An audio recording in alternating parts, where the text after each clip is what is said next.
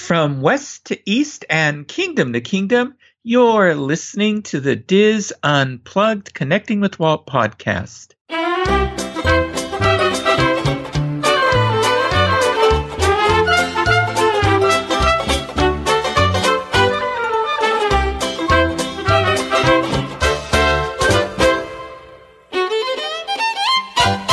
Connecting with Walt is brought to you by Dreams Unlimited Travel, experts at helping you plan the perfect Disney vacation. Visit them on the web at dreamsunlimitedtravel.com. Hello and welcome to episode 164 of the Diz Unplugged Connecting with Walt podcast. I am your host and Diz historian Michael Bowling, and I am joined by my co-host, producer, and good friend Craig Williams. Craig, how are you today? I'm doing fantastic. How are you, Michael? I'm doing well, thank you. So Craig, did you do anything interesting over the Labor Day weekend? I worked the entire Labor Day weekend. Apparently I found out after it was all over that Labor Day is actually, you're supposed to stop and take a break and not work. But I decided to work the entire weekend and through to Monday like it was a normal day, and, put in a 15-hour shift on Monday but raised some money because of it. So I guess that's okay. Yeah. I mean, I watched almost all of the Labor Day marathon for Give Kids the World. And you did an incredible job just pulling it all together with the recorded segments, the live segments.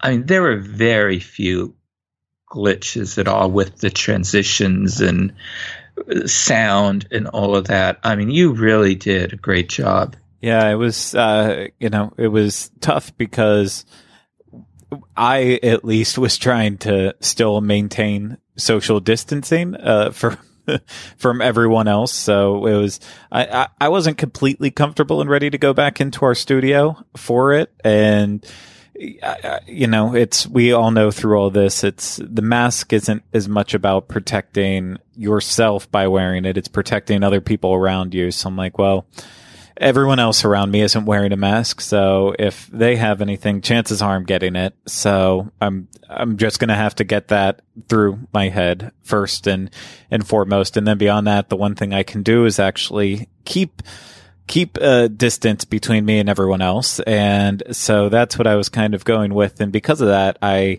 unfortunately couldn't have any help in the back with any of the production aspects. So there was a lot of issues throughout it. I'm glad it wasn't very noticeable because there was plenty. There was a couple miscues because I didn't have the proper schedule in front of me. So there was some awkward fade to blacks that then ended up coming right back to us and little things like that. But overall, people seem to really enjoy the content. People enjoyed our episode of Connecting with Walt, that if you didn't watch it during then, you're going to get to hear some of it now, or you can still watch it and listen to this too and see where the differences were. But yeah, it was a great event, and the Diz finally broke their goal of $1 million with Give Kids the World. Yes. And they did it pretty early in the day. Yeah. That's what was remarkable.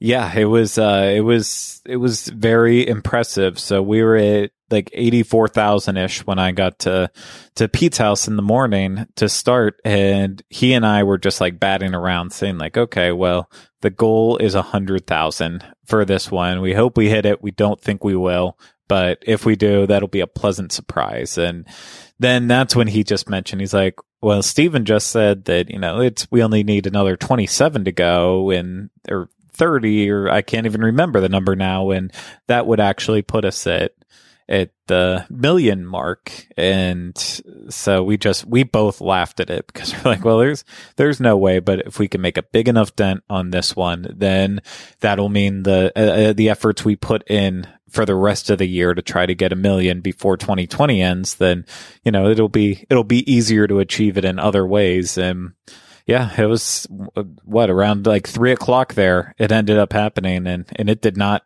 stop. And so the final total that we raised during that week of the auction and donations and the raffle.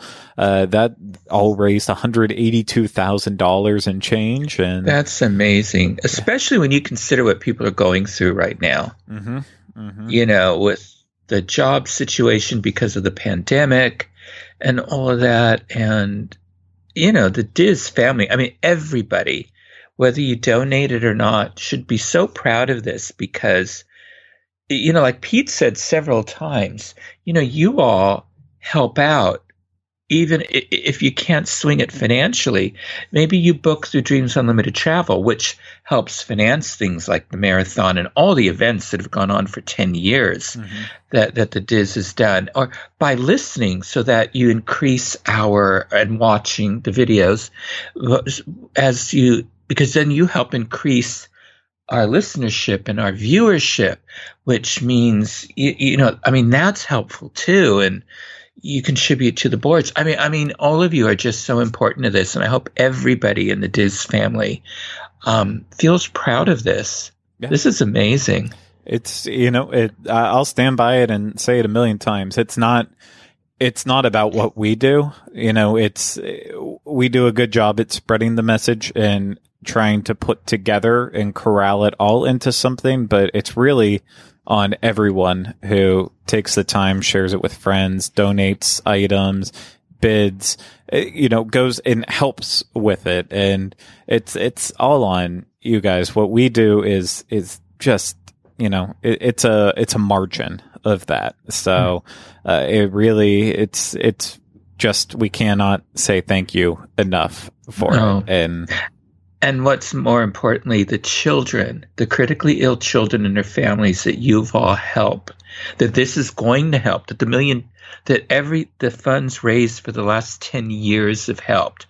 They all thank you too. As my mother used to say, all these good deeds that we've just described that you've all done, it's adding to the jewel on your crown in heaven. Mm-hmm. So anyway. That's an old Catholic saying for you. Yeah, but it's you know, it's not stopping too. We said it multiple times. This is we crossed the 1 million mark, so now of course the goal is 2 million, and hopefully we can do that in less time. But it's really amazing. We had a great time doing it, and it exceeded every expectation. I will not lie. I was one of the people in the negative camp when Pete told us that we were doing this.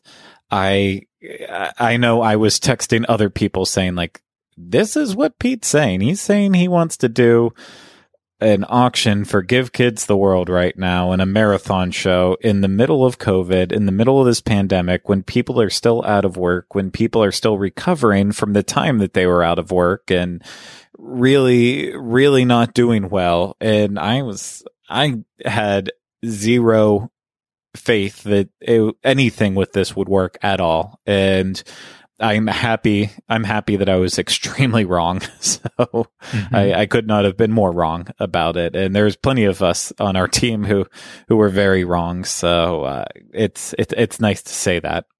Yeah. And I'm happy because the main item I really wanted, I won my bid on. I set the maximum bid and nobody went to it. So I got it. So I'm very pleased. The second item I wanted, unfortunately, due to issues with hand bid, somebody at 7 minutes before the auction ended, somebody outbid me on the maximum bid. So I went in and thought, okay, at the last minute, I'm going to bid $2 more and get it. And hand bid went down. And so I couldn't increase my, my bid. Yeah. Oh, well. But it wasn't the main one I wanted. If it had been my primary one, that one I really wanted, because it was basically, I was telling Craig before the show, it was the Prince and Cinderella candlesticks, the porcelain candlesticks. And Carol and I years ago bought a fine china Cinderella tea set that sits out on our dining room table. And I thought, oh, these would complement this so well. So I really wanted those. And so I'm very happy that I won out on that set. Congratulations on your win.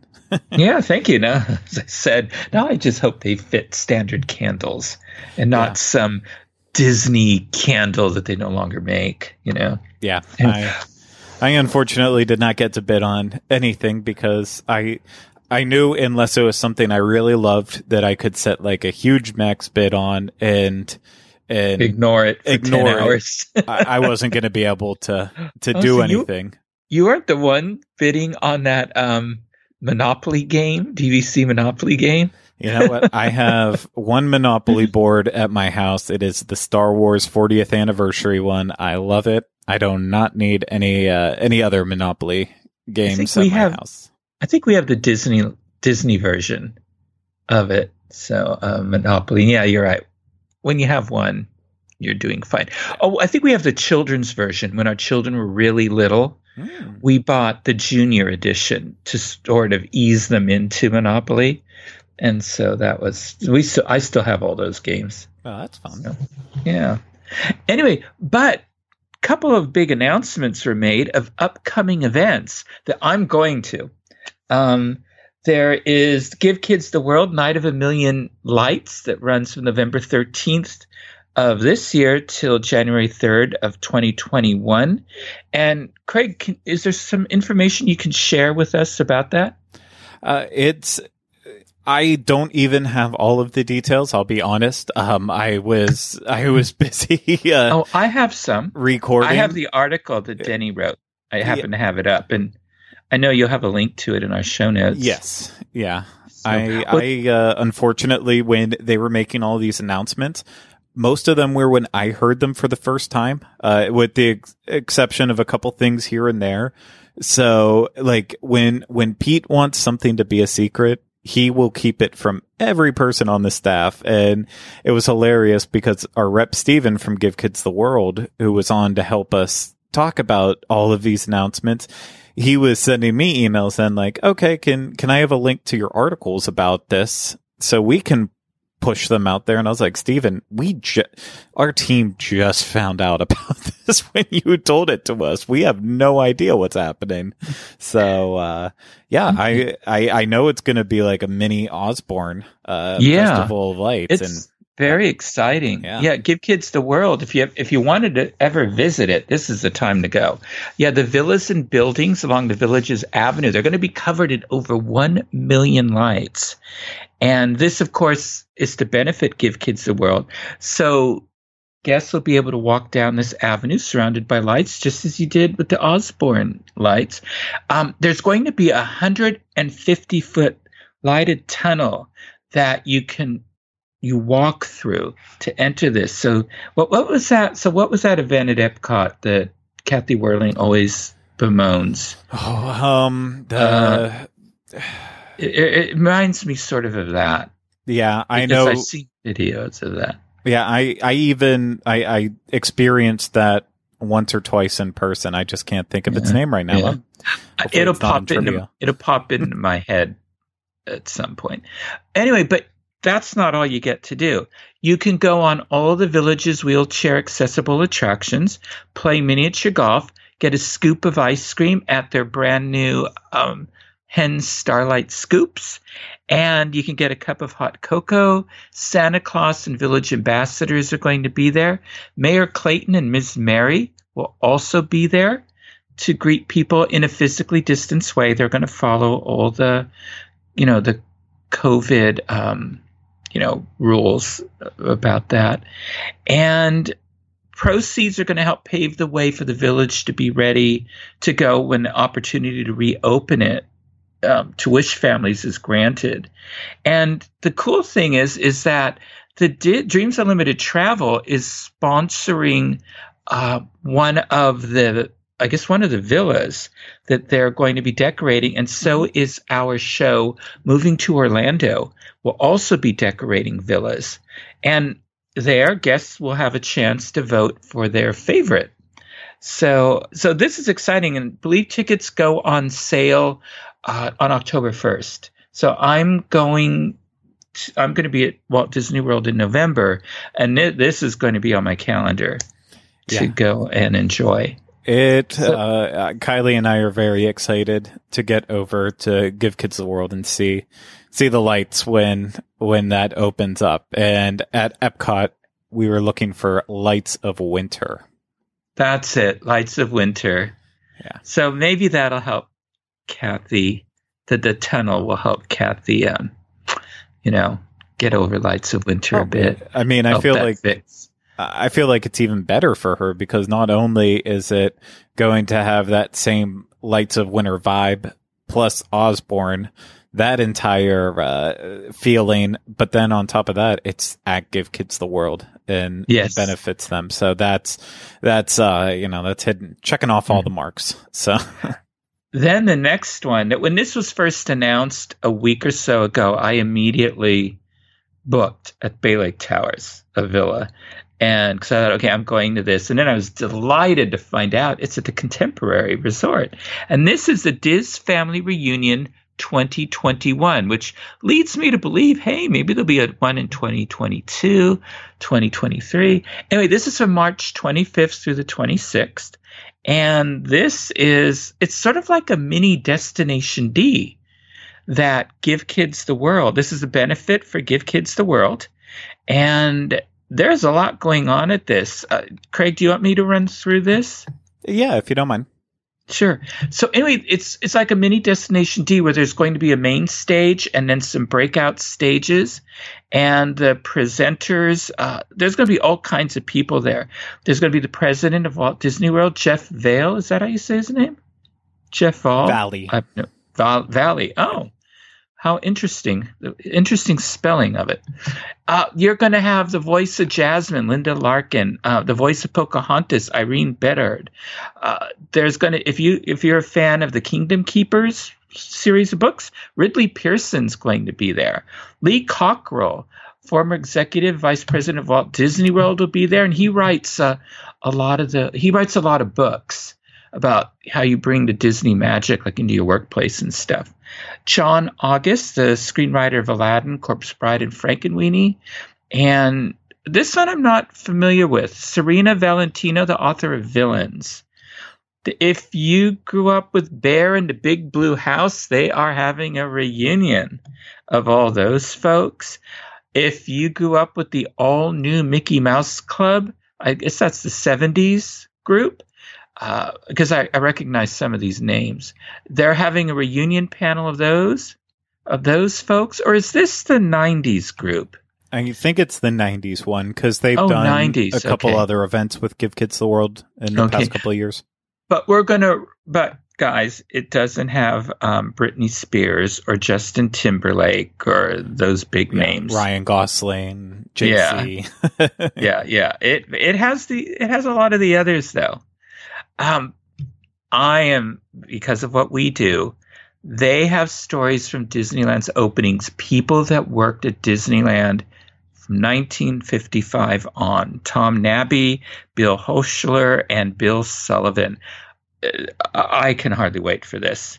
And then there's the attractions actors panel. Peter Renaday, who's voiced like practically everything. David Danapur. I forget. What did he do? I'm not sure. I know it. And then Mark Silverman, he's most famous for, of course, his imitating Rod Serling's voice in Tower of Terror. Yeah, David Danapur is the one from Flight of Passage. That's it. Guy. Yeah, that's it.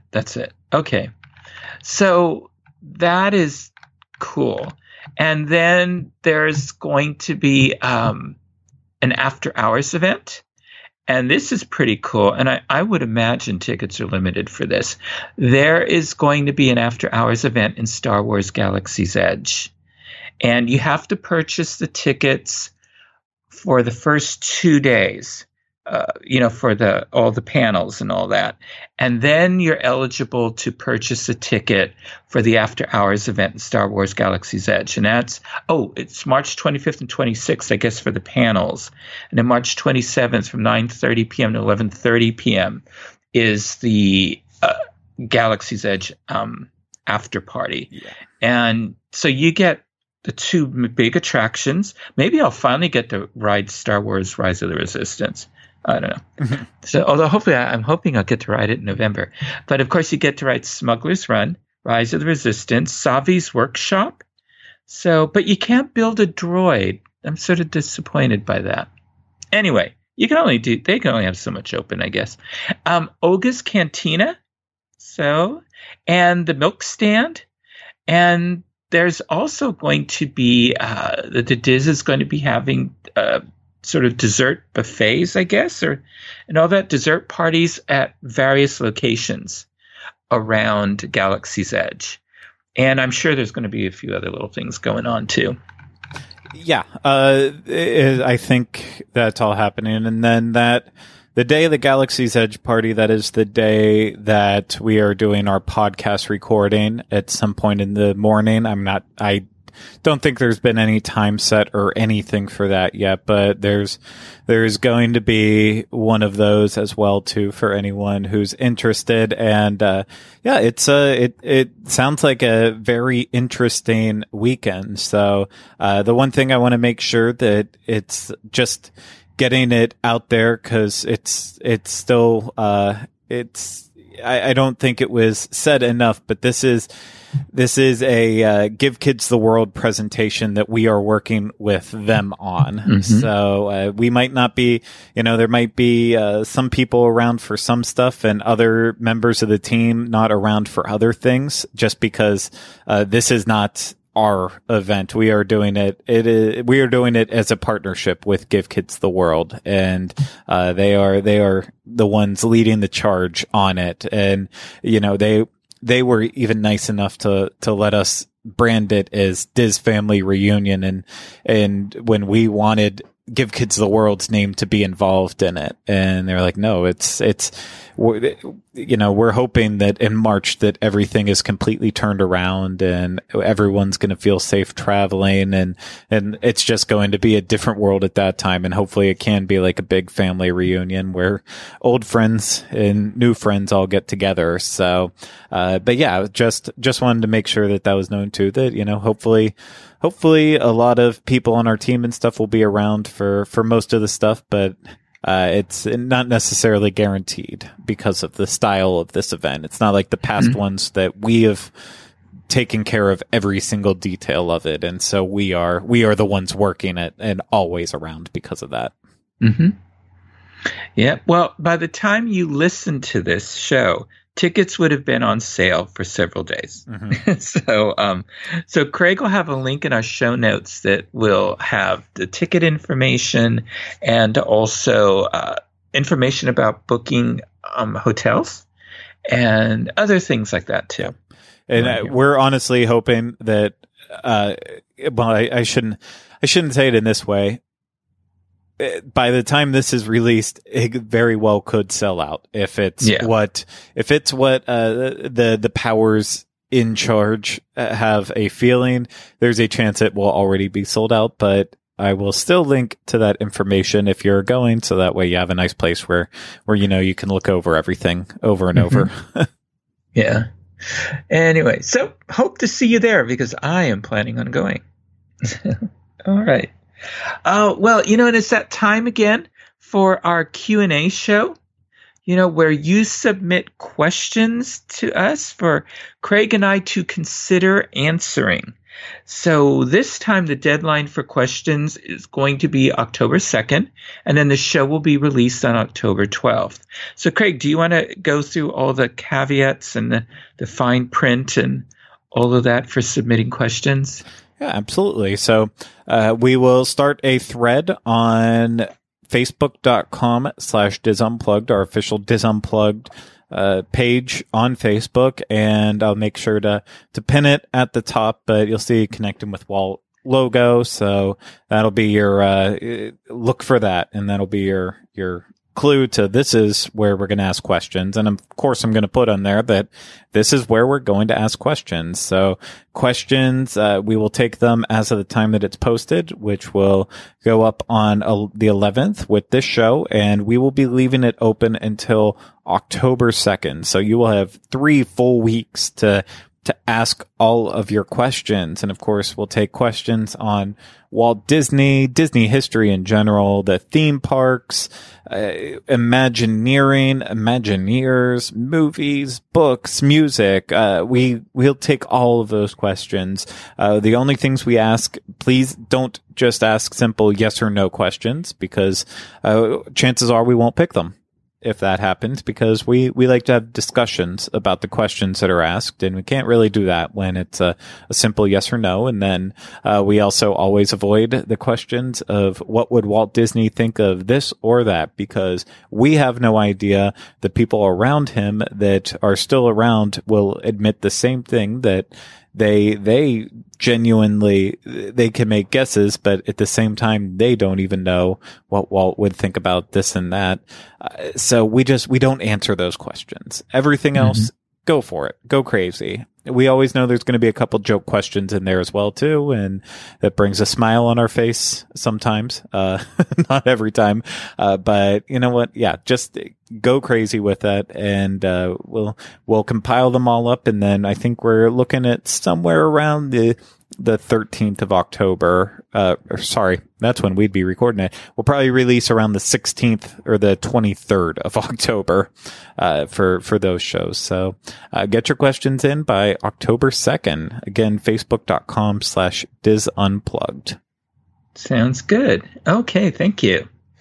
Well, earlier we spoke about the Labor Day Marathon, benefiting Give Kids the World, and that we contributed a Connecting with Walt segment interviewing Dave Bossert about his new book, 3D Disneyland. And that video segment had to be edited to fit into the allotted time frame for the marathon. But in this episode, we are sharing the unedited version of our interview.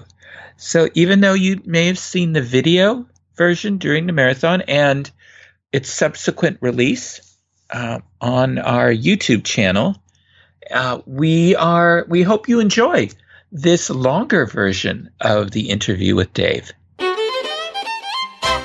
We are very excited to be a part of the Dis Unplugged Labor Day Marathon auction benefiting Give Kids the World. And in honor of Disneyland's 65th anniversary this year, which is Walt's park that started it all, we have invited Disney historian and artist Dave Bossert to talk about some of Disneyland's attractions from the past, many of which are featured in his new book, 3D Disneyland, that we will be talking about. After working at the Walt Disney Studio for 32 years on many of your favorite films, Dave has written several books, including Remembering Roy E. Disney, Memories and Photos of a Storied Life, Oswald the Lucky Rabbit, The Search for the Lost Cartoons. Actually, he has two versions of that because they found another cartoon. He updated the book. Dolly and Destino, Kem Weber, Mid-Century Furniture Designs for the Disney Studios, and 3D Disneyland, like you've never seen it before. Dave, thank you for being a part of our Labor Day Marathon to benefit Give Kids the World. Hi, Michael. Hi, Craig. It is absolutely a pleasure to be here with you guys. I always enjoy coming on your show and talking about whatever we're going to talk about. Oh, thank you. Oh, we enjoy having you on the show, too, because your knowledge of Disney history is outstanding. So, thank you so much. You're welcome. Well, to celebrate Disneyland's 65th anniversary, let's take a walk through the Disneyland of the past and talk about some of the former attractions highlighted in your book. And then we're going to talk about your very unique book, 3D Disneyland. Now, I'm probably the only one on the Diz team who will remember and have experienced most of these attractions. So let's start out on Main Street, USA. And, you know, most of us are familiar with the fire engine in the firehouse with Walt's apartment above. What many may not know is that this was the original fire engine that transported guests up and down Main Street, drawn by horses. And I think it, cost a dime? Yeah, and it was drawn by two horses. Uh-huh. Yeah. Yeah, and what's cool is your photo in the book shows it in front of the old Beacon storage building, yes, which housed the guest lockers next to the Emporium. And now that building is part of the Emporium. So, Yeah. And, I was blown away when I saw that photograph for the first time because, as I mentioned, I never went to the park, or I didn't visit the park until 1980, 81. I grew up on the East Coast, so I actually went to Walt Disney World first. I was down at Walt Disney World in 1976. And so it wasn't until 1980, 81 that I actually got to Disneyland in Anaheim. And by then, long gone was the horse-drawn fire engine. That it was, I think it only ran, my understanding is it only ran for like a year or two. Yeah, I think in your book it says 1960. Yeah, okay. Yeah, it ran for a few years. It was only a few years, and then they retired it, and it's just it's on display in the firehouse. Yeah. I wrote it because when I was a little boy, probably like most boys my age and girls too, I was into firemen and fire engines, and we had a fire station a block from my parents' business, and I had an old Texaco fire hat where you could talk into the microphone, and I would go visit them all the time. So I rode that fire engine because it was a fire engine. So it was a great way to go up and down Main Street. I'm imagining, though, having two horses pulling that fire engine, that there must have been something, as far as just keeping those two horses under control or something. I don't know. It's a lot easier just having the one horse pulling the trolley car. Yeah, it probably shows the weight of that fire engine too. If they needed two horses, sure. Yeah. So, well, from the central plaza or hub, let's turn right as Walt intended his story to be told, and head into Adventureland, which was based on Walt Disney's True Life Adventure film series. The key and only attraction was the Jungle Cruise, and folks may not know that the current queue and boathouse loading area is a rather close recreation of the original loading area, again, that you have photos of. And you have several photos of the original style of the Jungle Cruise boats, which were colorful and a bit cartoonish compared to today's boats, which are styled more closely to the film The African Queen. Yes, that's correct. Yeah. But and also the other amazing thing about a lot of those photos is that the foliage and the trees, the jungle is not as lush and grown in as we're used to it today. Yeah, because it was all new back then. Yeah. The other interesting thing about that area is, Ron Dominguez, who was, he started out as a ticket taker and went all the way to be vice president of attractions. His family owned 10 acres there. We talked about this a while back. And he believes that when he figured it all out, once Disneyland was built, he said across from the dock where there are a couple of palm trees, that's where his family house was. And those were the original palm trees that they left in place. Right, yeah. Exactly. And then there's the big Dominguez palm that's right next to the boathouse. As you're looking at it, it's to the right. Yeah. And I think there's a story that his mother or somebody asked that palm tree be preserved. I think you're right. I read about that in 3 Years in Wonderland by Todd James Pierce, which is an excellent book on the planning and building of Disneyland. Those first couple of years. Yeah, I'm reading that book right now.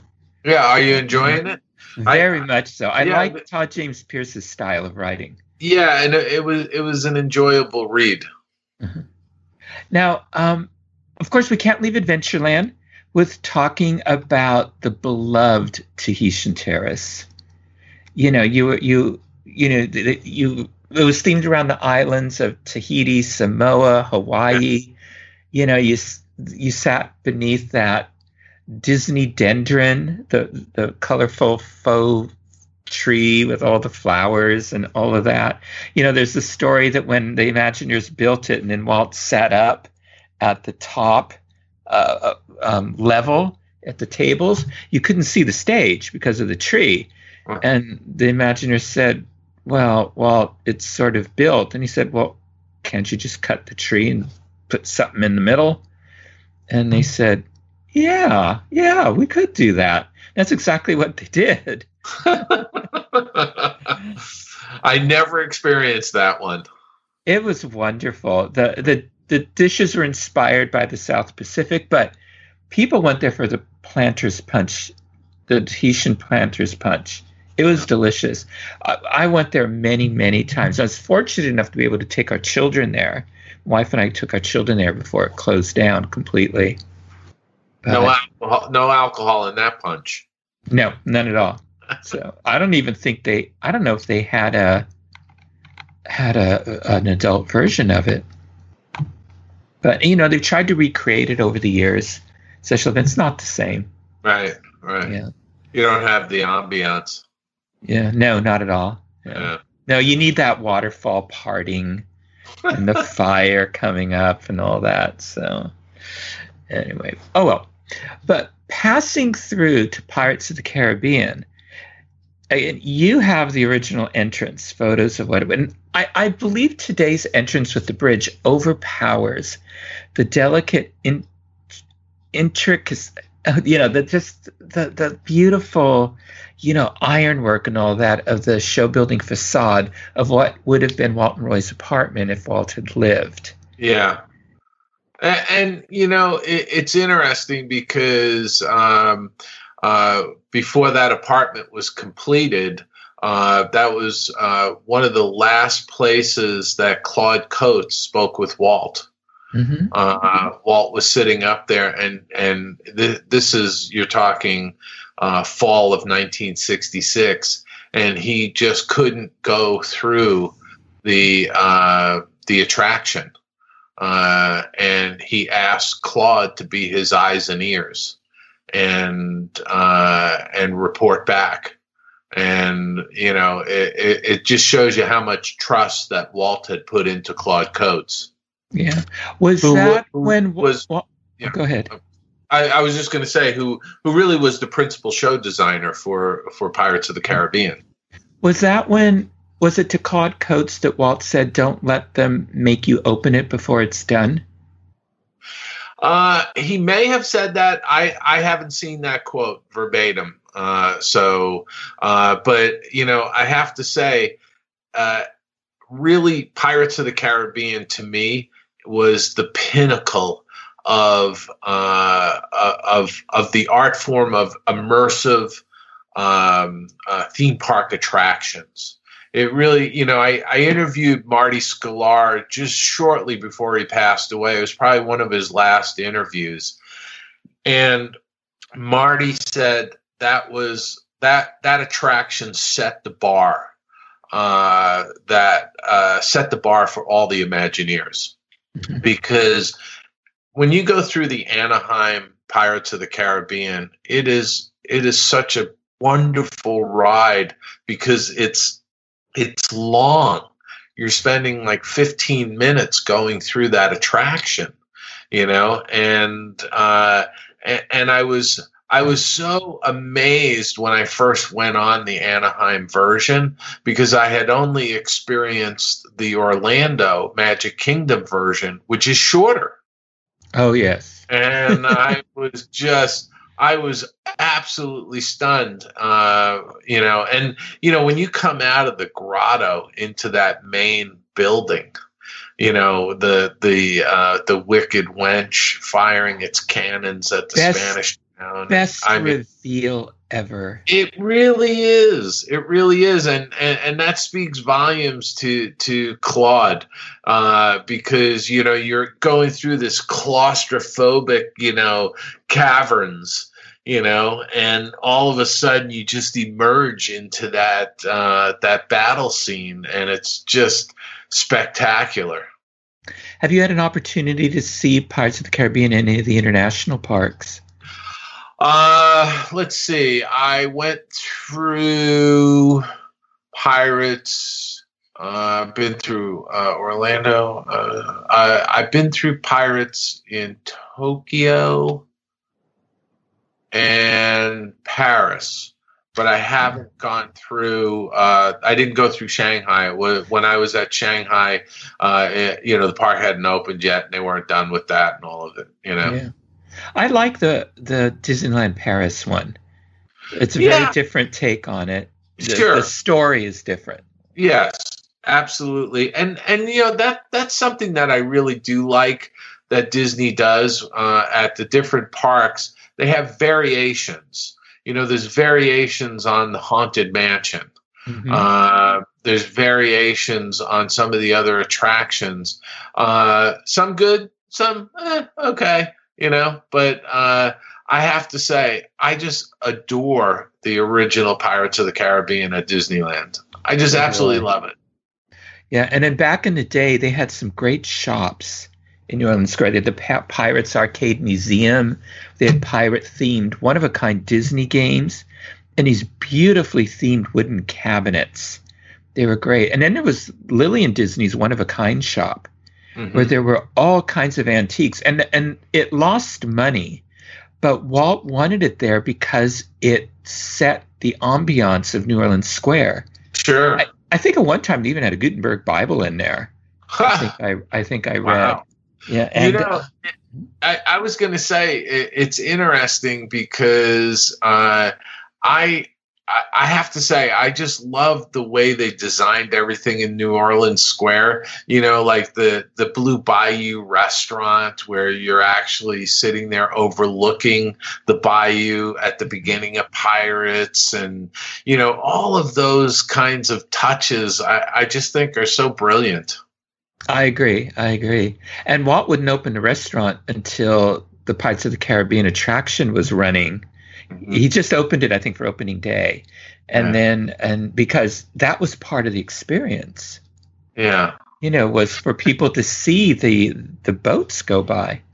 And you mentioned that there was a little pirate museum. Well, originally the entire Pirates of the Caribbean attraction was going to just be the section that's the grotto, the underground section. That was, and it was originally planned as a walkthrough attraction. And then after the 64-65 World's Fair, Walt wanted it to be a boat ride because of It's a Small World. And then you got so many ideas from Walt and the other Imagineers and all the sketches that Mark was doing up about the gags, Mark Davis. And at one point, Claude used to come into Imagineering early in the morning. He'd usually be in by 7 in the morning to his office. And one day he walked into the model shop and Walt was standing there looking over the pirate model. And he looked at Claude and he says, he goes, I think we've got to go under the railroad and build a much larger attraction. And that's what wound up happening. So you wind up going you go through the berm under the railroad, and you come into that whole building with the Wicked Wench and the Spanish town being pillaged and plundered and all of that. Yeah. So there's some really wonderful stories when you start to drill into how that whole thing was developed and how many years it took to finally get to where it got to. Oh, I remember going up to the top of the Swiss Family Robinson treehouse and looking down into the construction site because I was just so excited. And you're right, for years there was no activity. Yeah. But and that's why we have the drops, is to go under the berm. Well, exactly. And also, it was like a lot of stuff was at a standstill because of the 64-65 World's Fair. They had the facade of the Haunted Mansion built, but there was nothing inside of it, and wouldn't be for many years. Even though they had put out a flyer at the main gate saying that the Haunted Mansion was coming 1963 or whatever it was, and it never did. It just they finished the facade and that was all. Yeah. Oh, I remember that. I would go every year with this magazine that came out for the 25th anniversary of the park, No, I'm sorry, the 10th anniversary of the park. And I would ask cast members every year, is this open yet? Is this open yet? They'd always say, they'd always tell me I no. wonder, did you ever hear rumors as to why it wasn't open? Because apparently there were rumors circulating that, someone died. Really or somebody died in there. And, there was all kinds of urban legends starting to happen there. The one that it was so frightening someone died. That was the big rumor at the time. Yeah, wow. That's something. Well, let's hike into Frontierland. And you have photos of one of the attractions I miss the most, the Mike Finn keel boats. And of course, this was based on, Davy Crockett and the River Pirates. And even though Davy may have won the race, Mike Fink got his name on the attraction. I think that the skippers of the Gullywumper and the Bertha May, and these were right out of the film. They were the same boats that were in the Davy Crockett series. They had a better spiel than even the Jungle Cruise skippers. And you got such a great vantage point. If you got to sit on top of the Gullywumper or Bertha May, you had a great view of rivers of America. And the skippers on the keel boats would have these pretend arguments with the rowers on the Davy Crockett river canoes, although they were called the Indian War canoes at the time. I never missed going on this. I had no idea they weren't seaworthy, but I never experienced those, and they looked wonderful from the standpoint of being able to sit on top. But I think there was a stability issue. There was, and by the way, there was with the Mark Twain riverboat when the park first opened. The cast member that was supposed to keep track of how many guests went onto that boat, just was preoccupied with ogling at the crowds at Disneyland, and wound up letting almost 500 people board the Mark Twain. And as it went around the rivers of America, it actually jumped its guardrail. And was listing to one side, and they actually had to take passengers off into the water, which, by the way, is only about 4 feet deep. And they had to wade up to the shore until enough people were off the boat that they were able to get it back onto its guardrail and continue along. But after that, they had to limit, I think it's 275 or 300 guests only onto that paddle wheeler. But that was just an interesting story from the first week of the park. There was all kinds of mishaps that were going on all around. Yeah, that was it was taking on water. Can you imagine if that happened today? Oh my God. The uproar and the lawsuits and all that. And in those days, people just took it in stride. Yeah, they really did. They really did. Yeah. But I do love the fact that they have those boats, and the Columbia too. We can't forget about the tall ship, the Columbia. And I put a little, I don't know if you saw the little caption I put in about that with the silver dollar ceremony. Yes. When they stepped the masts for that ship, Walt personally put a silver dollar under each mast. Yeah, and Go ahead. Go ahead. They're missing now. They're not there anymore. The what? With the silver dollars? Yeah, when they refurbished the ship a few times, apparently they disappeared.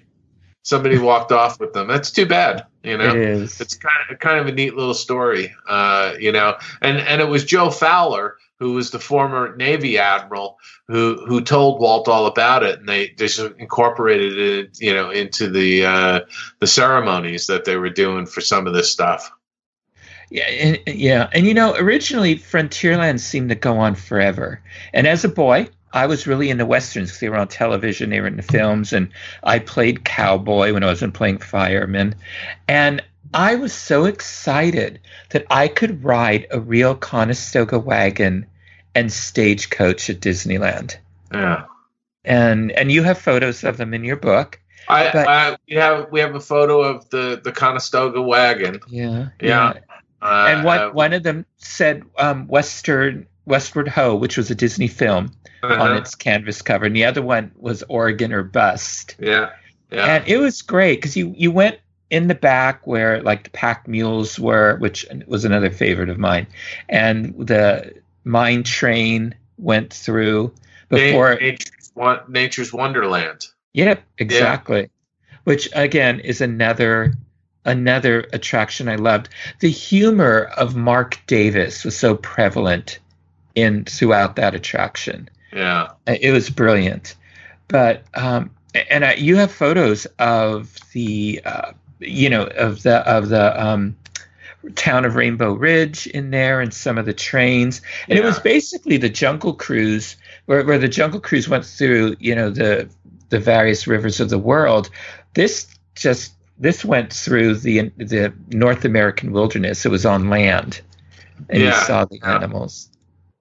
Yeah, I have to say, I really don't remember any of the, like, they used to have an Indian village with real Indians. That's right. And all that. Yeah, we didn't have any pictures of that.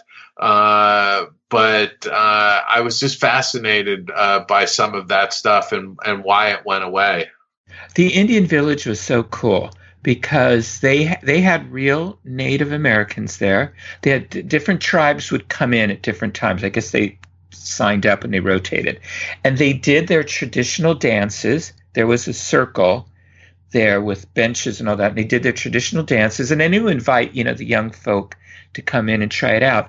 But then they had set up places where they demonstrated their crafts of their tribe.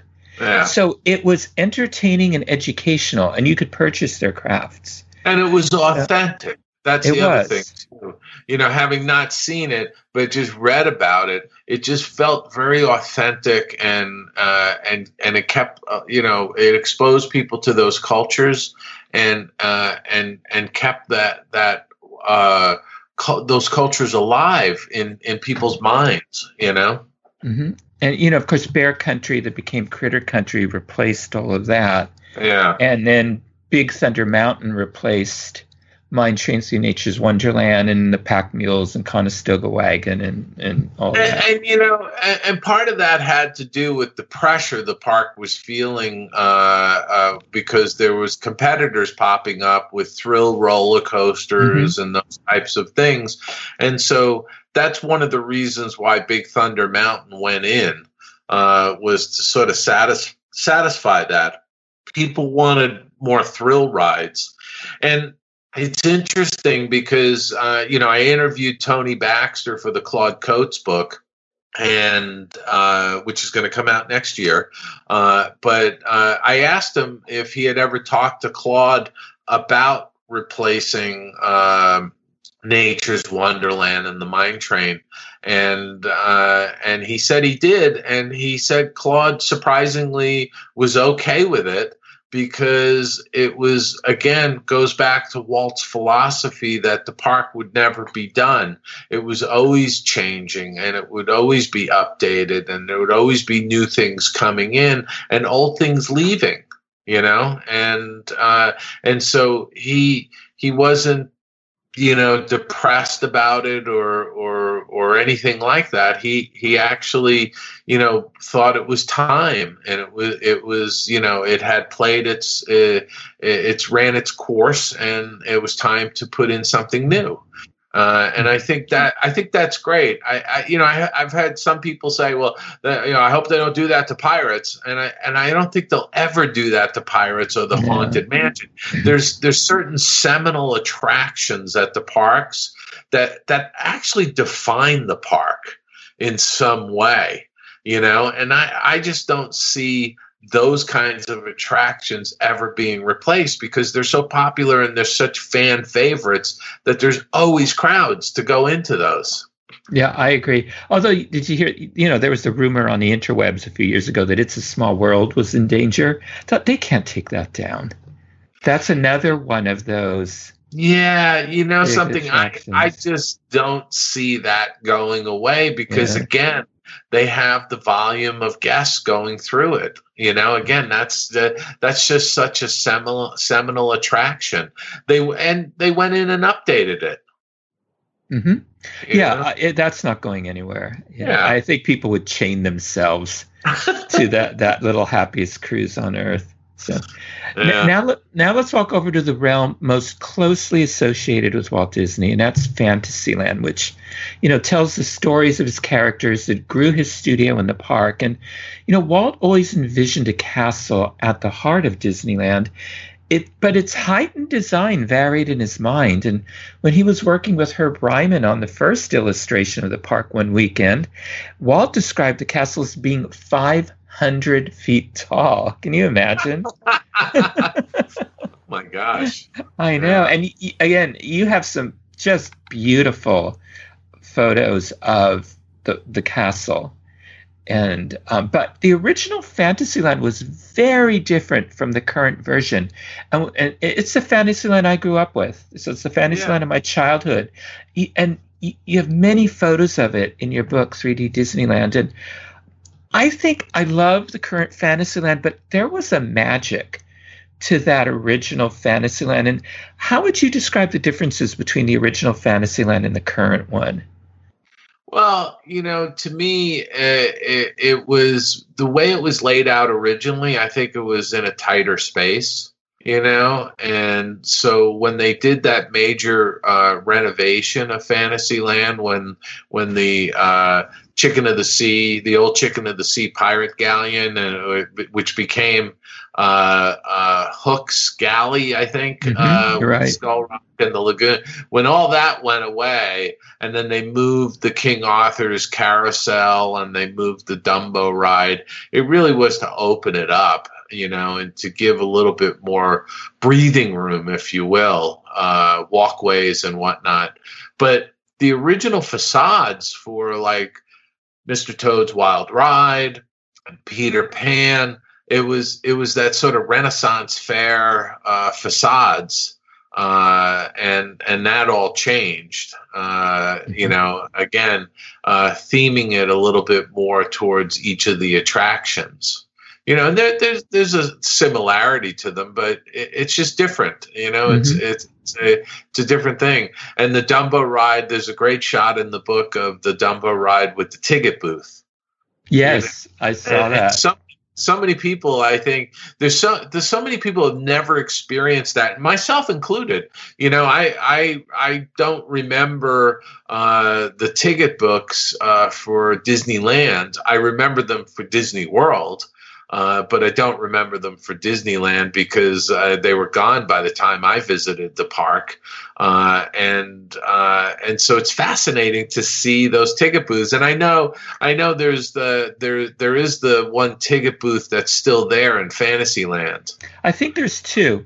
Is there two? There's the Alice in Wonderland, the big mushroom. Yes. And then for Storybook Land, the lighthouse themed one. Yeah. There. I was thinking the one by the Storybook Land, but there's the mushroom over by Alice, which was kind of an interesting, again, theming the ticket booth to the attraction. I thought it was wonderful. Oh, absolutely. Yeah, and you're right. We lost a lot. The beloved Skyway. Yes. Oh my gosh. And you have some great photos, including the Skyway going through the Matterhorn. And the Matterhorn interior wasn't themed originally. Right. You saw the bare bones roller coaster when you went through that. Yeah. Yeah. And then they created a sort of a rocky kind of facade in there. Mm-hmm. Right? Because yes. I have that one photo inside the Matterhorn looking out at Fantasyland. And I, when I first saw that, I was waffling on whether I wanted to put it in, but I had a photo approaching it and I thought, oh, we got to put this one in because we're inside of it. And, people, who didn't experience the Skyway can at least get a sense of the fact that it actually went right through the Matterhorn. Yeah. And Skull Rock Cove or Pirate Cove was so cool. I mean, because as a little boy, I loved Peter Pan, the film. I still do. And I had read the book. And that, it just gave such a ominous feel to that area of the park. And then at night, whoever designed the lighting for that, it was outstanding. Again, it made it creepy. Sometimes, I think in special occasions, they would even have fog machines or something where the fog would rise up and all that. It was really cool.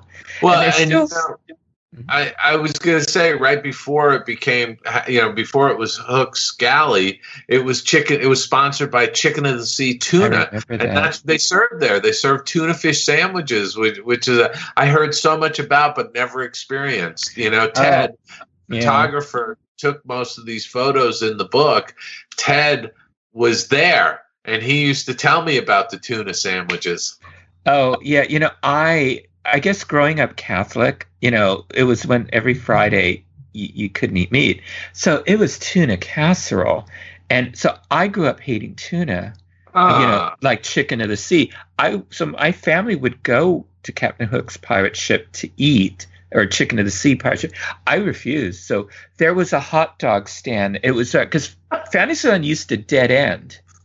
Where now we have the Big Thunder Mountain, walkway there, trail. Well, there was a hot dog hamburger stand there, so they would get me a hot dog, and they would go, oh, they had the grossest thing, hot tuna pie. Can you imagine? They had a tuna burger, and then the famous tuna sandwich that everybody liked. Yeah, I couldn't do it. But it was fun to go down into the ship to order, but otherwise, I've got to, and there's a funny story because when the park first opened, they only had enough time to paint the one side of the pirate ship. The back side of it hadn't been painted yet; it was still being worked on. But the park opened anyway. So yeah, that's so much of the park was unfinished, but they pulled it off.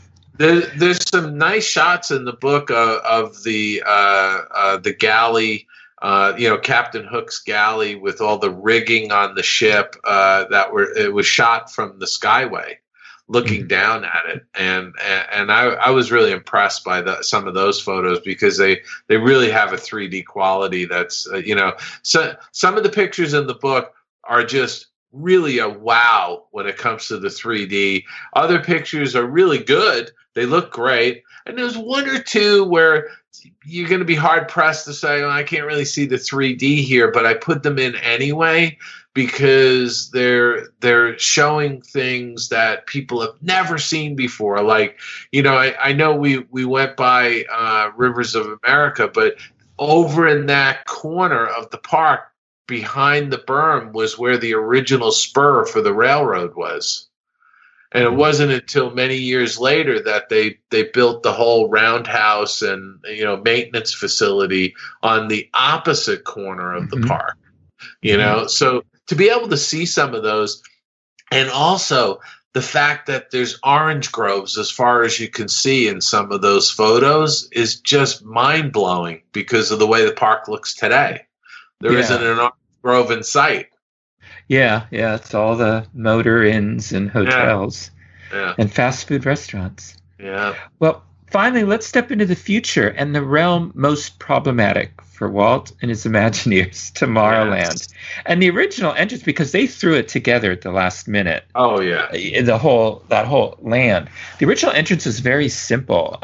Guests first encountered the Clock of the World, where the base sort of had this map of the world, and you went to the area and you sort of lined it up, and then below were the time zones and the times. But it was good for time zones, but there's some places where the time was offset. So if you lived in Newfoundland, you never knew what time it was based on that world clock and all that. So because they were like an hour and a half ahead of Eastern time. Right, yeah, they decided not to do a full hour. They did a half hour. I think it's one of the only places in the world where there's a half hour difference. Yeah. But what's really interesting though is that's such an iconic looking image now that it's kind of got a retro quality to it when you look at it. And I really secretly hope that somebody says, let's rebuild let's do a new version of the world clock, even if they did a smaller version of it or something. I just thought it was really kind of terrific. And then behind that is the TWA Moonliner. Yes, the weenie that drew you into the park, and that was an icon for so many years. And I believe that was a little taller than the castle was. It was. Yeah. It was 8 feet taller than Sleeping Beauty's castle. And what's amazing to me, I've seen a lot of comments from people over the last few weeks saying that, because I have the Moonliner on the cover of the book, and a lot of people commenting that it looks like Elon Musk's rocket. Yeah.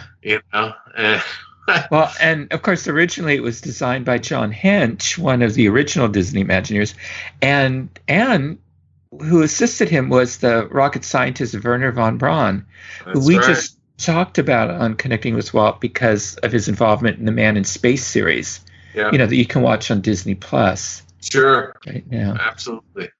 And it's interesting because that was the 50s. Von Braun reached out to Walt in the early or the mid 60s and invited him to Huntsville, Alabama, which is known as Rocket City, and Houston Space, the Houston Control Center, and then Cape Canaveral. And so Walt in 1965 took Hench and Claude Coates and a number of other, there's like 6 other Imagineers, and his brother Roy O. Disney, and they went on this tour of the space facilities because von Braun wanted to see if he could get Walt to do some more television shows on the space program. Mm-hmm. And it just never materialized, and then Walt passed away. But there's some wonderful, I was going to say there's some wonderful photos going in the Claude Coates book from that trip. It's really crazy, Well, and in that trip, Walt climbed into a simulator, mm-hmm. and I think he was able to dock. He docked with the Gemini. I think it was the Gemini capsule. Yeah. Yeah, and he performed the docking the first time, and there was an actual astronaut there who failed at it. And the same thing. So Walt could have flown to the moon, I guess. Could have been an astronaut. With no training whatsoever. He wasn't running this family empire and had this giant theme park. He could have been an astronaut. That's right. Now, Monsanto sponsored 2 great attractions in Tomorrowland that people still talk about today. The Monsanto House of the Future. My mother loved this house. Mm-hmm. Because it provided a glimpse of how we would all be living in the future, and of course, everything's ultra modern and synthetic. Yes, and my mother was fascinated by the kitchen and the microwave oven. I think though she had lived long enough for microwave, only thing she would have done is heat up her coffee in it. But that fascinated her completely, and I thought it was really interesting. And all that's left of it are the Alpine Gardens. It's now the where you meet with Tinkerbell and all that now. I have one photo of that in the book of the House of Tomorrow. But they also did the Hall of Chemistry. They did. And then the Hall of Chemistry became the adventure through inner space. Oh my gosh, people miss this one so much. This was where you got miniaturized, and you went through a journey to the world of molecules and atoms, and you got shrunk down, and of course it all went terribly wrong. And you had to you had to be brought out quickly to full size, and the props were so simple, styrofoam snowflakes, and of course we all remember the giant eye looking down at us through from the microscope towards the end of it. But what was interesting about that, because Claude Coates was the show designer for Adventure Through Inner Space, and what's really interesting is that here is a guy who has, he did, Pirates of the Caribbean, and which was so detailed and had so much going on. All these audio animatronics, I think it was like 60 some odd audio animatronics throughout, all the special effects, everything. It was highly detailed. And then he goes on and he does something that is, you could classify it as minimalist, because it was really a dark ride that had really minimal shapes and relied heavily on Paul Frees's script and your imagination as you went through. And that was also, I guess, Disneyland's Tunnel of Love. There was a lot of stories of dates, going in on the Atom Mobiles, they called them, Yes, many a child apparently has been conceived on that attraction. So, from what I've been told, Tony Baxter, I recently heard him tell a very funny story about this. He was at the queue for we all called it the Mighty Microscope, which was the giant microscope where you saw the people get supposedly shrunken down, and so that's what we called the attraction. And he was standing there, and there was a lady who was clearly distraught. And so he talked to her and asked her about it. She said, well, my son went on the attraction and 25 minutes ago, and he said that when he went through the tube, he was going to wave at me, and I haven't seen him. Yes, I've heard this story. Yeah. And I thought, even as a boy, I think I knew I wasn't getting shrunk.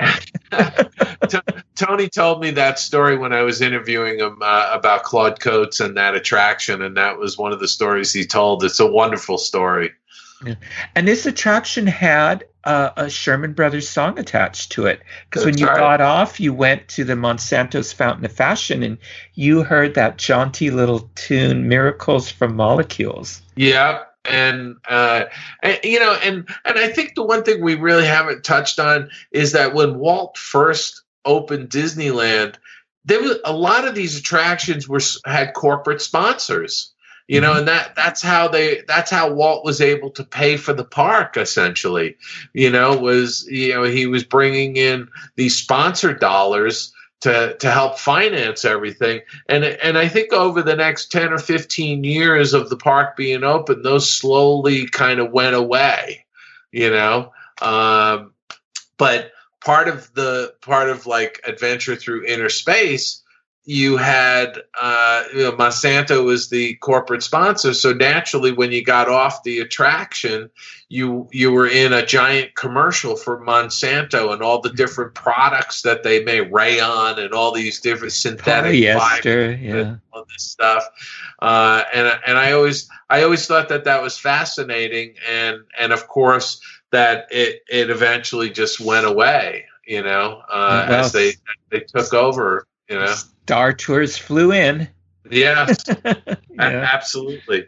Yeah. But I would have loved to have experienced that kind of an attraction. And somebody had created like a virtual reality version of. It's remarkable that I read about, and I thought to myself, with the technology they have today and the gaming engines, I think you could easily recreate like a really great experience as a VR experience where people could just go into a room, and just don the goggles and a pair of headphones and actually experience a high def version of that as if you were really on the attraction, And they could bring back Horizons that way and World of Motion from Epcot Center. That would be wonderful. Yeah, absolutely. I think there's, and that's one of those things where, you put on a headset, you put on the headphones, and you sit in some kind of almost like a teacup, situation where it's programmed to what you're watching. So if your Atommobile was going to turn 90 degrees, you feel that rotation just sitting in like a little teacup, and you're not really going anywhere, but it's giving you that sensation, as part of the VR experience. That's true. Yeah, it was a terrific little attraction. And you've included some wonderful photos in your book of what I think is the best version of Tomorrowland, 1967's new Tomorrowland, The World on the Move, that Walt was involved with but never lived to see. This was amazing because everywhere you look, something was moving. The way they stack the attractions with, the submarine voyage at the bottom, then you had the monorail, and then the people mover, and then the rocket jets. It was amazing, and the beautiful Mary Blair murals. Yeah, and I mean, there's nothing like that. Yeah, no, I agree. And, there's really such an emphasis on transportation when you go to the parks. And it's not just individual transportation, it's mass transportation. It's like, I think Walt envisioned that the monorail would go beyond Disneyland and become, a way of zipping people around the Los Angeles basin, and it never came to be, which is kind of sad, because that's what we need. Yeah, and it's the Tomorrowlands and other lands in the other parks. Everything is interior. You don't see anything on the outside except that Magic Kingdom has the People Mover. And I thought, you think this is the future, a bunch of sterile buildings, whereas Walt's vision was moving and animation and people on the go, and there was always something to look at to engage your mind and your imagination. And I think that's why the 1967 New Tomorrowland was just so spectacular. Yeah, I agree. I absolutely agree. Yeah. I wish I could have experienced it. I could only do that with the pictures. But that's what I love about those pictures that we put in 3D Disneyland is that they are in 3D. So it's not just a picture. You're capturing this, the photo captured a moment in time and space. And you can really get a sense of the dimensionality of the pictures. Yeah. Well, in your book, 3D Disneyland brings to life, like you're saying, in a very unique way, Disneyland from the 1950s to the 1980s. Now, my introduction to 3D photography was the Viewmaster discs. Sure. I had every Disneyland and Disney Film Viewmaster disc package when I was a boy, and then places all around the world. That's how I traveled when I was a boy, was through my Viewmaster discs. So what inspired you to gather these photos and then publish them in a book?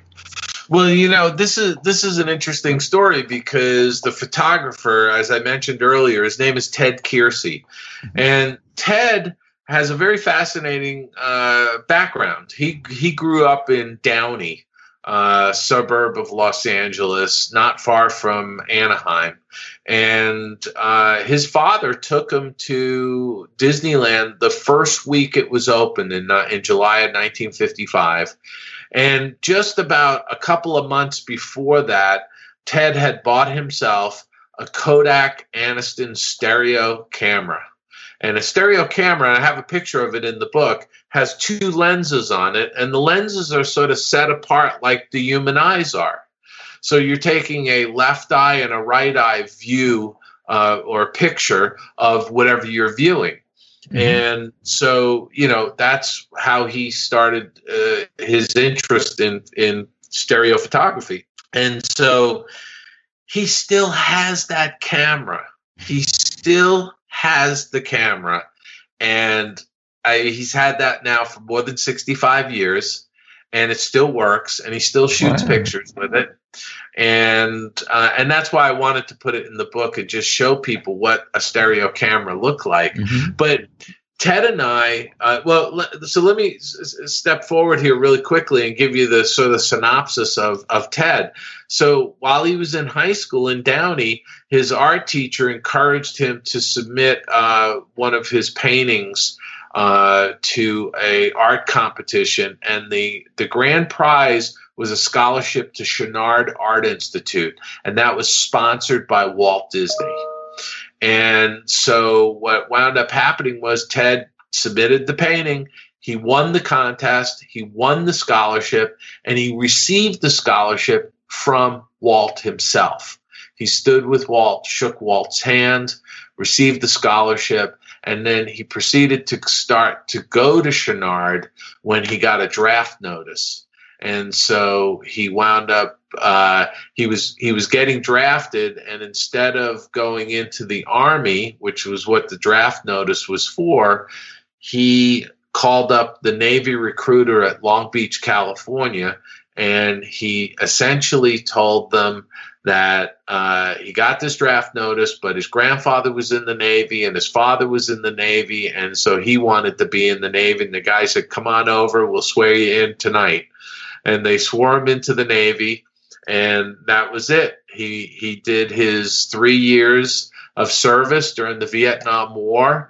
He went over. He was in the South China Seas off of Vietnam, and he got an honorable discharge. He came back to the U.S., and he went back to Chouinard to finish his art school training.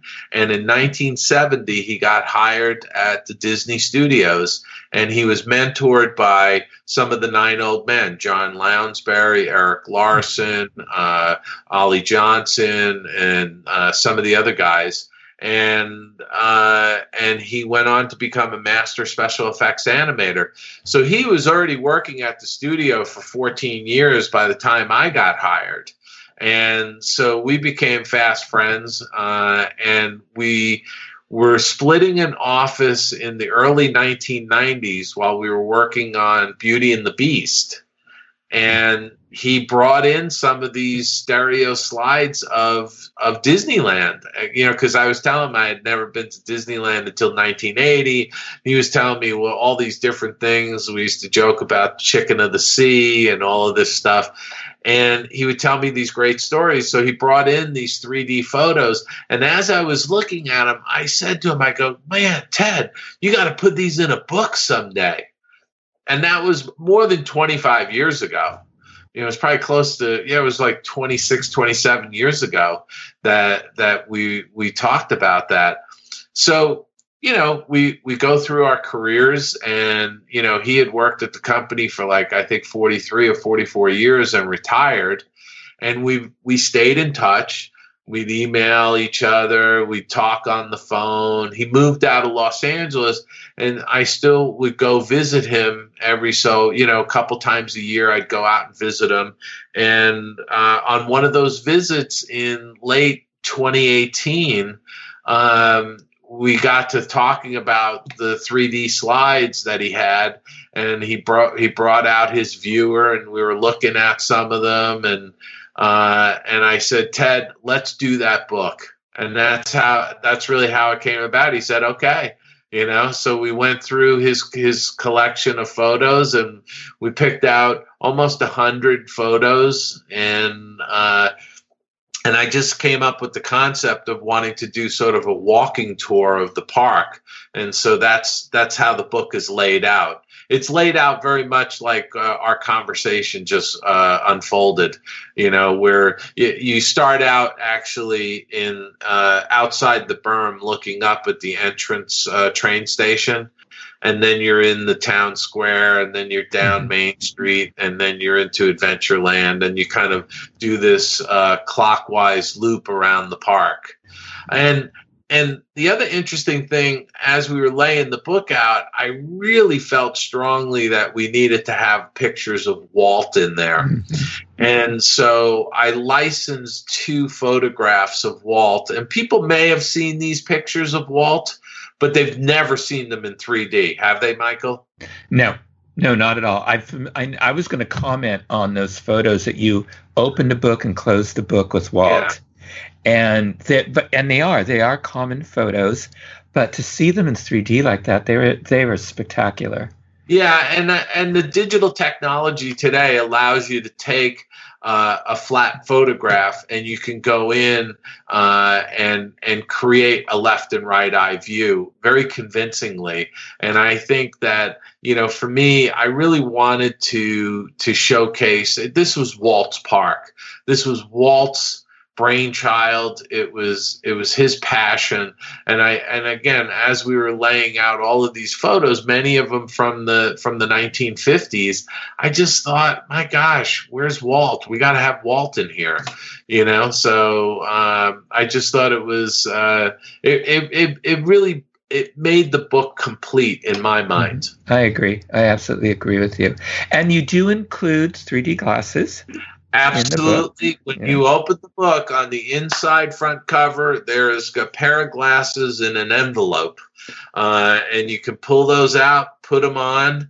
If you wear glasses, I put the 3D glasses on top of my glasses. Okay. And I tuck the little arms into my glass arms, Yeah. And that's how I look at them. I'm saying that for Craig's sake. Oh, I wear glasses too, just not for the videos. Because I'm looking at Craig, he's got his glasses on like I do. But so really, now, so the text, I do talk about the ViewMaster, and because that was my introduction to 3D, was being able to see far off places in 3D with the ViewMaster, and that was what was so great about it. I talk about that. I talk about Ted's history, and I talk about a little bit about how we're displaying these photos because some photo books want to cram as many pictures in as possible, but we really wanted to display each individual picture on its own page, and with a nice white border around it, and really what that acts as, if you can imagine, the white border of the page is a wall, and the photo is a window. And it really helps to enhance the 3D quality of the pictures because it's like you're looking through a window in a wall. Oh, that's fascinating. Yeah. And now, where can our listeners pick up your book? Okay. So because of the pandemic, Michael, we decided that we're going to do a signed, numbered, limited edition of the book. So Ted and I are going to sign 750 copies, and we're putting a special holographic emblem that will denote it as one of 750 books. That'll be in the book, and they can only get the special edition of the book at theoldmillpress.com. Theoldmillpress.com. If you go there and you click on the pre-order, we were hoping that we were going to get the books out by the 31st of August, but we found out a couple of days ago, and I have to have them update the website. But it's going to be 3 weeks before we have the book shipped.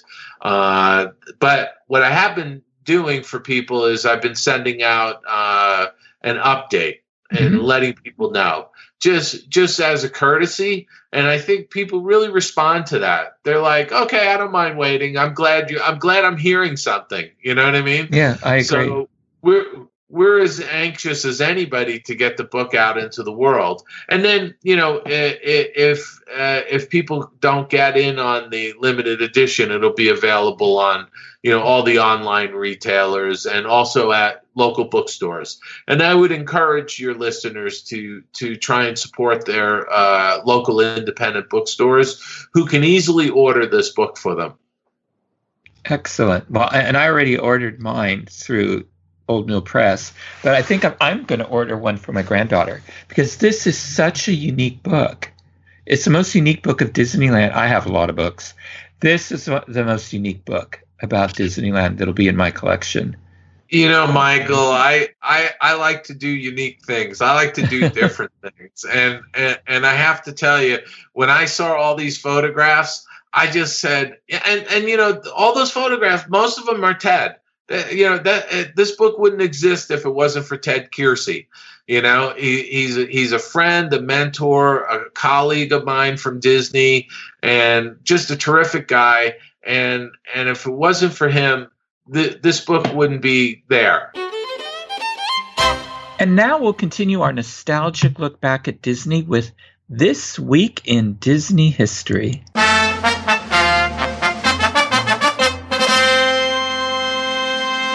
Well, here we are in the week of September 13th. So let's see how we do. I don't know if there's anything about Disneyland this week, because I wrote this such a long time ago. We'll see. Anyway. Okay, September 13th.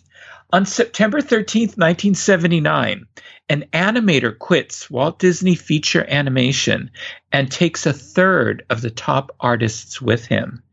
Often controversial, this animator will become Disney's most serious rival since Max Fleischer.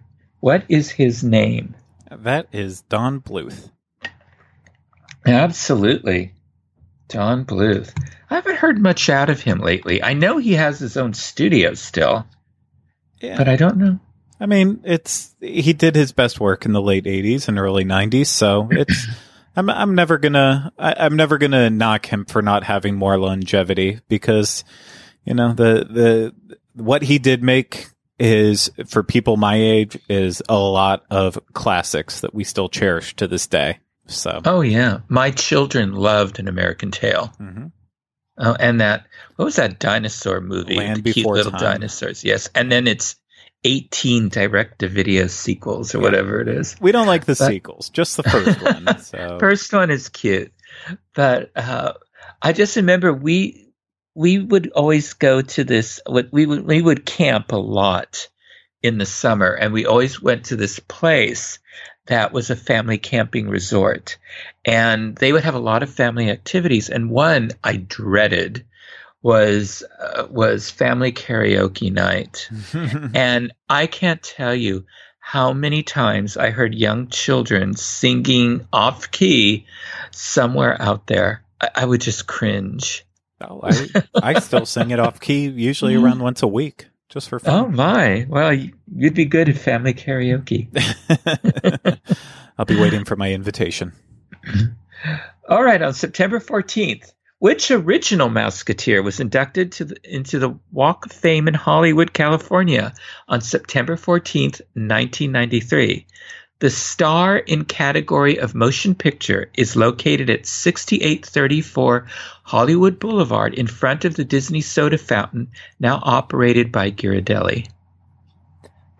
I'm going to guess Annette, just because I don't know how many of the other people might have one. You're correct. It's Annette Funicello, a singer and actress. She was Walt Disney's most popular cast member of the Mickey Mouse Club, the original, and went on to appear in a series of Disney and Beach Party films. Okay, you're on a roll here. Okay, September 15th. What had its grand opening at Walt Disney World's Downtown Disney on September 15th, 1997?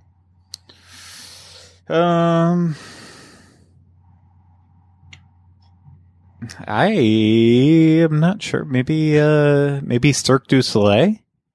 Well, it was big. It was bigger than Cirque du Soleil. What's bigger than Cirque du Soleil? Oh, yeah. I don't know then. It's Downtown Disney West Side. Oh, well, that is bigger. This 66-acre addition is Walt Disney World's third shopping, dining, and entertainment zone, and features Wolfgang Puck Cafe, House of Blues, Bongo's Cuban Cafe, Virgin Megastore, plus an expanded AMC Pleasure Island 24 theaters. This waterfront district is the largest of the three downtown Disney areas, which includes Pleasure Island and the Marketplace. So how much of all this is still there, Craig? Well, Bongo's is gone. a lot of it. Virgin Megastore's gone. Yeah, Virgin. We were talking about that just the other day, saying Virgin Megastore is where Splitsville is now, and so I mean that area has completely changed. So House of Blues is basically the only thing, because then where Wolfgang Puck was, that ended up becoming Haleo. And Disney Quest obviously is now NBA, and that area is just so different. Yeah, and of course Pleasure Island is gone. yeah. The marketplace is still there. Yeah. Anyway, all right. September 16th. Which Disney theme park closed early on Sunday, September 16th, 2018, as Typhoon Maghut, I guess, struck with winds of 107 miles per hour? I'm going to assume that this was Hong Kong. Was this when you were in Hong Kong? It was. That's the only reason I put it in here. We were on a Dreams Unlimited travel exclusive Adventures by Disney trip that we did the Japan add-on to Tokyo, where you could tour Tokyo and then see the parks there, Tokyo Disneyland, Tokyo Disney Sea. And then we hopped over to Hong Kong, and then we went to Shanghai. But we also went to Beijing and all that. It was a remarkable trip. We were in this. The funny thing is, it hit on the other side of the island. So we didn't get, the brunt of it. The main problem is that people took boats over to the island. And that was what happened, because a lot of the cast members couldn't come to the park.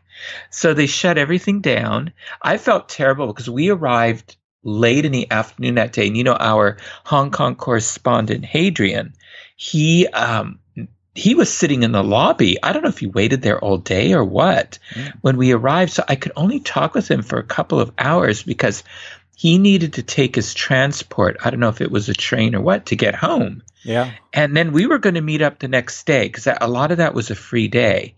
And the typhoon hit. And so I never saw him again. So I thought I was so sad about that. And but we walked around. We walked to the different resorts, and they, the characters came to the resort hotels and entertain the children and all that. And the hotels are trying to put on, different activities and stuff like that. So they did a good job, trying to do things. Yeah. And Adventures by Disney did a superb job of trying to coordinate things, because we had booked a couple of things. A group of us had booked a couple of special events, like a couple dining events, and they were able to work it in to the rescheduled days that we had left in Hong Kong. So they were great. So anyway, so yes, I was there. I can say I was in a typhoon. Okay. All right. September 17th. This actor, comedian, singer, and composer was born on September 17th, 1904, and would grow up to be the voice of the March Hare in Walt Disney's 1951 animated film Alice in Wonderland. He also lent his voice to the 1946 package film Make Mine Music. He narrated the Casey at the Bat segment, and Walt Disney's 1950 The Brave Engineer as the narrator. Who is this person? His voice is definitely it's one to remember, but I do not know it. I don't know. It's Jerry Colonna. Okay. He was born as Gerardo Luigi Colonna in Boston, Massachusetts, and he was still around when I was a boy. So he was on, all the variety shows. I think he was on McHale's Navy. He had these big googly eyes and this big mustache. So he had very distinctive features. And he's remembered best as sort of the zaniest of Bob Hope's sidekicks on Bob Hope's popular radio shows and films of the 1940s and 50s. Okay. Yeah. So then in the 60s, he was making his rounds in television. Yeah. So. Okay, September 18th. The first television series produced by Walt Disney Attractions debuts in syndication on September 18th, 1998. What is the name of this series?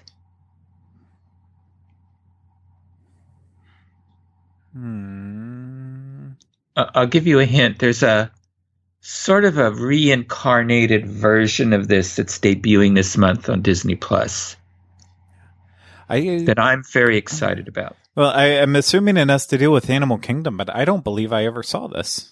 I don't think I ever saw it either. You're right. It was called Secrets of the Animal Kingdom. It was a syndicated half-hour television series, which may be why we never saw it. Yeah. If it wasn't syndicated where we lived. And it was taped at Disney's Animal Kingdom. Very interesting. I have to look that up and see if it exists somewhere. I tried to find it on like YouTube, and nobody seems to have it. Maybe it'll end up on Sam's Disney Diary someday. Maybe. Seems to get all this stuff. Yeah. The Magic of Disney's Animal Kingdom, that's produced actually by National Geographic. So I'm hoping it's going to have some depth to it. So I think so. Yeah. Okay, September 19th. Walt Disney holds what will turn out to be his last press conference on September 19th, 1996.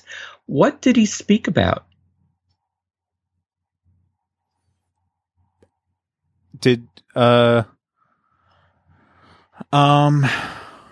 think you got the date wrong. Not that it necessarily that has no impact on it. What did I say? In 1996.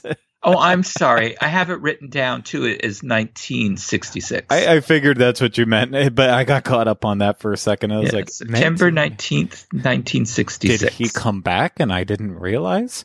Yes, and he told everybody I'm not frozen. I feel like I know this one, and I know it wasn't Florida Project, but I can't. Yeah, the cat was out of the bag on that one already. It was a project that unfortunately never got developed, but it was one of the big ones he was working on when he passed.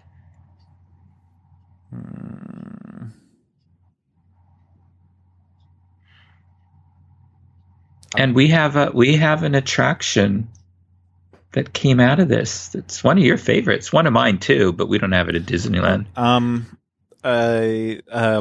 Mineral King. That's it. Very good. Yeah, Walt Disney spoke about the development of the Mineral King Ski Resort in Southern California. The Disney Sky Crown Resort will feature skiing, an alpine village, skating rink, a 5-story hotel, dormitories for young people, and restaurants. And after Walt's passing, plans will be blocked when critics and environmentalists feel the untouched land would be desecrated, and Congress will eventually vote to turn Mineral King into a part of Sequoia National Park. And I did an episode about Mineral King in my 60 Years of Disneyland series for our Diz Unplugged podcast Disneyland edition. And it was amazing how environmentally responsible Walt work to be with this resort, from the design of the resort to recycling to transportation in and out of the resort. So it would have been remarkable had it been built. And it got far along in the development process. But yes, the Country Bear Jamboree came out of it. It was designed for Mineral King so that there would be family entertainment after people, were done with the slopes in the evening. And he wanted it to be open year round. So there was going to be, summer activities there as well, which Country Bear Jamboree would have also been a part of.